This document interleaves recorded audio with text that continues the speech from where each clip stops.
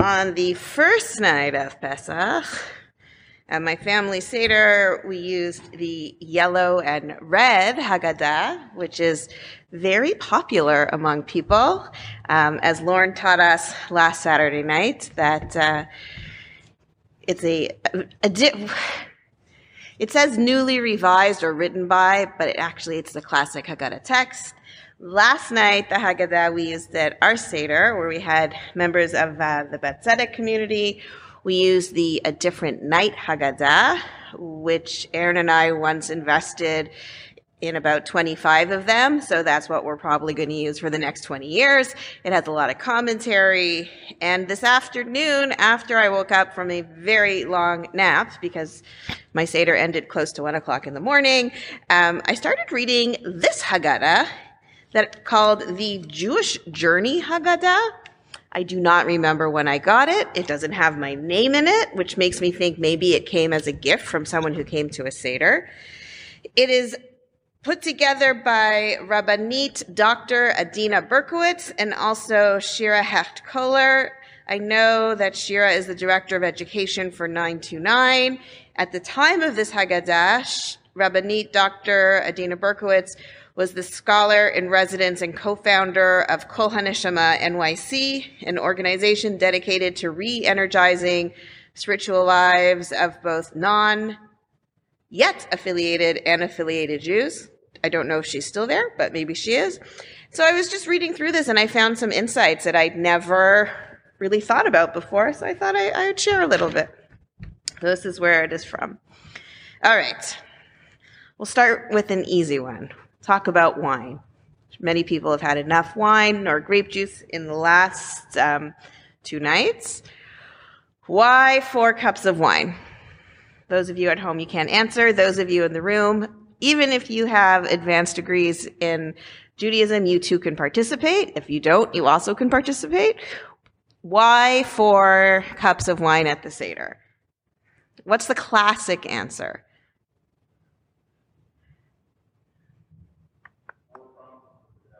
Four promises of redemption. What does that mean?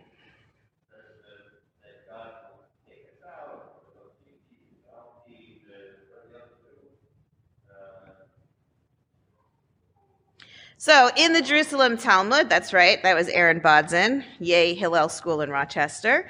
In the Jerusalem Talmud.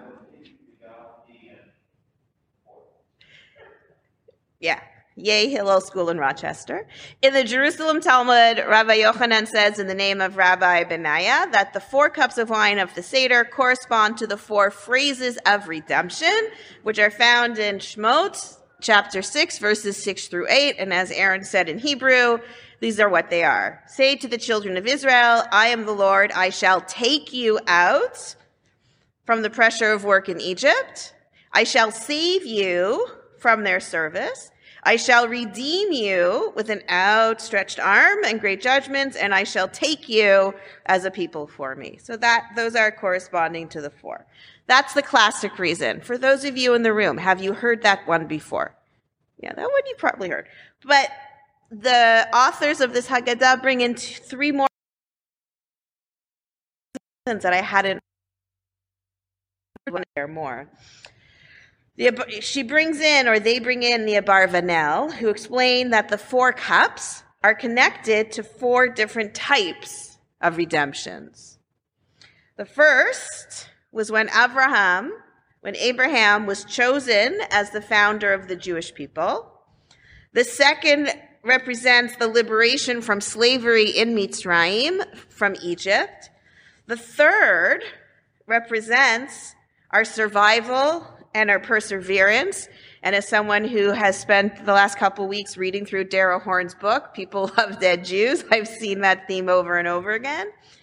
And the 4th is the messianic redemption yet to come, and I don't know what that will look like. Another reason is the 4 cups as a reward for what the rabbis viewed as the 4 heroic acts of the Jewish people traditionally performed in Egypt. When the Jews were slaves, what were their heroic acts? Can't hear you. Number one, they never changed their names or the distinctive Jewish dress, whatever that was at the time, although it was probably really hot also because it was Egypt. They never forgot the Hebrew language. For those of us that are learning Hebrew, or if we sent our children to school to learn Hebrew, those same Israelites who were in Egypt never forgot the Hebrew language, which if you think about it, is pretty amazing. Number three, they retained their moral values, which was before even getting the Ten Commandments, and they never betrayed one another to their slave masters, which, think about it. When they were slaves in Egypt, they were shattered. They were broken. They were physically abused. They were mentally abused. They weren't able to live their own lives. It was really easy to say, this guy did it, if this guy did it, and they never did that. They never said things like that. The fourth reason, and this will move us in a different direction, that these authors bring up, is the four kosot, the four cups. They represent the memory of the four matriarchs: Sarah, Rebecca, Rachel, and Leah. Because it says in one of our texts as well, it was for the sake of the righteous women that the children of Israel were redeemed from Egypt. And the four cups are a salute to the founding mothers of Judaism. Yes, this is a modern Orthodox feminist text, this whole Haggadah, but I find it fascinating when women's voices are so often silenced. These kosot, these cups that are on the table, the entire Seder, for this reason, number four, and it's by the Maharal, in Prague. It's for the mothers who sustained Judaism. So let's think of how. What did Sarah do? Beautiful. 2 points for the rabbi over there. Sarah influenced many people in the surrounding area to join and be part of the Jewish people. What did Rebecca do? Try another one. What did she break? Or what did she hide? What did she leave behind her? Right, she left the physical idols behind her when she went on her journey. Rachel, this one's a little bit weak. She was the mother of Joseph, who kept his faith in God even during all the years of his imprisonment. And we know that Joseph and Rachel had a deep, deep, deep, deep bond. She probably was the one who taught him, when things get bad, keep your faith in God. And Leah is the most famous around the holidays of Thanksgiving for doing what? She was the very first woman to praise God. That is the name. That's how she named Yehudah. And gratitude, praising God, is really so much of what our tefillah is about. So there you go. Add that next year for your reasons. Here's another fascinating piece that I found. All right. What do people put in their glasses? Wine. Okay. How many of you, and I know there's at least one person in this room, how many of you drank grape juice at Pesach? You drank grape juice? 2 of you. Okay. I personally went through a bottle of Artanura, but a lot of people drink grape juice. Is that okay? Yes? Has that always been okay? It should have is not the answer I'm looking for, and I agree with that. So I'm glad it's actually not a trick question. So this is the part that was the preamble of why the 4 cups. This was the part that I really wanted to share.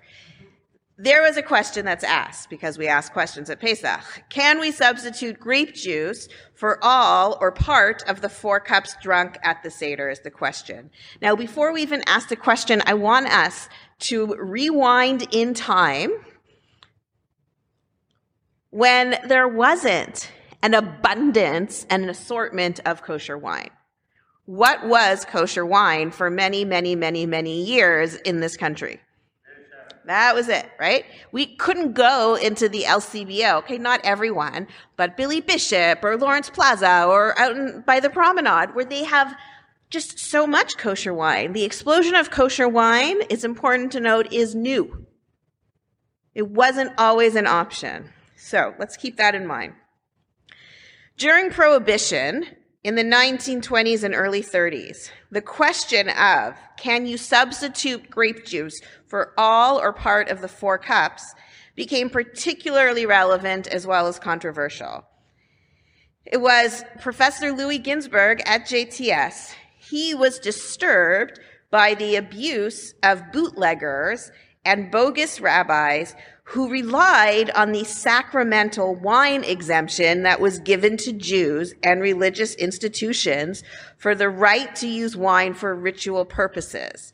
So when Prohibition was taking place, there was a exemption given to Jews so they could drink the Manischewitz or Mogen David or whatever they were doing because it was for Havdalah that we'll do shortly. So in January 1922, that is when Louis Ginsburg wrote a tshuva validating the use of grape juice. Add that to your trivia the next time you sit down for a holiday meal that requires sacrament. Now, what happened to Louis Ginsburg when he did that? He received threatening letters from those angry that this could impact. 1922, what could this impact? Bootlegging, beautiful, that it could impact the illegal alcohol smuggling. And his wife feared for his life, and she didn't permit him to go outside by himself at night alone because that's how much the fear was. Again, it was in the 20s. Life is a little bit different back then. And then the authors bring in something even more fascinating. A contemporary question on the use of grape juice in Catholic ritual was once asked by a priest, and it was resolved by a rabbi. Rabbi Dr. Abraham Twersky, Zichrono Livracha, he passed away from COVID at the beginning before vaccines. He was a renowned psychiatrist. He worked with addiction, and he was a Hasidic rabbi, and he directed a substance abuse clinic in Pittsburgh. He actually has a fantastic Haggadah as well. After successfully treating a priest who suffered from alcoholism, Rabbi Twersky was approached by the priest with the following question: how was he to lead Mass if he could no longer drink wine? The priest had a substance abuse issue. He was treated for it, and as part of his treatment, he wouldn't drink alcohol anymore. So Dr. Twersky told him to substitute grape juice. The priest said he couldn't do that because it's a canon law. It's Torah Misina. You have to have wine. So he asked Rabbi Twersky to talk to the head of the diocese, which he did. And when the head of the diocese asked him on what his response was based, Rabbi Twersky replied that it was a great rabbinic decider, Rabbi Moshe Feinstein, who wrote the decision allowing unfermented wine for Shabbat use. This information from Rabbi Twersky and Rabbi Feinstein was sent to the Vatican. And a short time later, the priest was informed that based on Rabbi Feinstein's reasoning and Rabbi Twersky's interpretation and intervention, an acceptable form of grape juice would be considered a legitimate substitute for wine. So, Rabbi Wernick said before, Reb Steve said before, what should have always been accepted because the bracha is Borei Priya Geffen, but it actually took until about 1922 to have it saying, well, of course you can do it this way. So that's a little piece of trivia for you. And then just one more piece I wanted to look at was a section that some people might skip over. It's near the beginning. It's near Magid. It's the story of the rabbis who are up all night long. Rabbi Eliezer, Rabbi Yoshua, Rabbi Elazar ben Azariah, Rabbi Akiva, Rabbi Tarfon. These are not second-level rabbis. These are, heads of the community. They would misaprim b'yetziat Mitzrayim kolotod halayla. They would recline and just tell the story and interpretations forever and ever and ever until someone would say, hey, rabbis, come on, it's already time for morning Shema. It's already 4:45, 5 o'clock in the morning. What does this teaching come to tell us? They were all night, all morning for the week. Right, and that's what our guests learned from it last night, definitely for sure, which is that if they could stay up all night talking Torah, we should do it too. What else could we learn from this? They were in a cave. Pardon? They were in a cave. They were in a cave? Well, but they were in Bnei Brak. They were in Bnei Brak. One of the things that we can learn from it is that even though they were super knowledgeable rabbis, they could still learn something new. So no matter how wise we may be, when we sit down to the Seder, we can always learn something new. There's always new insight that can inspire us about the Exodus. Something new to think about. And there's also, maybe not as riveting, a theory that these scholars were not staying up all night talking about Yetziat Mitzrayim, but they were planning a revolt. They were planning the Bar Kokhba revolt. They were planning the revolt against the Roman oppressors. Rabbi Akiva was a student, a disciple of Bar Kokhba, and it's very possible that they were staying up all night long because it was known that Jews would be together that night for the Seder in order to prepare for the revolt of what it could be in. So these were just some of the insights that I came across this afternoon. I hope you found them as interesting as I did. And if you're at a table and people ask for grape juice, just know that literally it's 100 years old, 1922, since it became permissible to drink grape juice as opposed to just something that people do. Kaddish de Rabbanan is on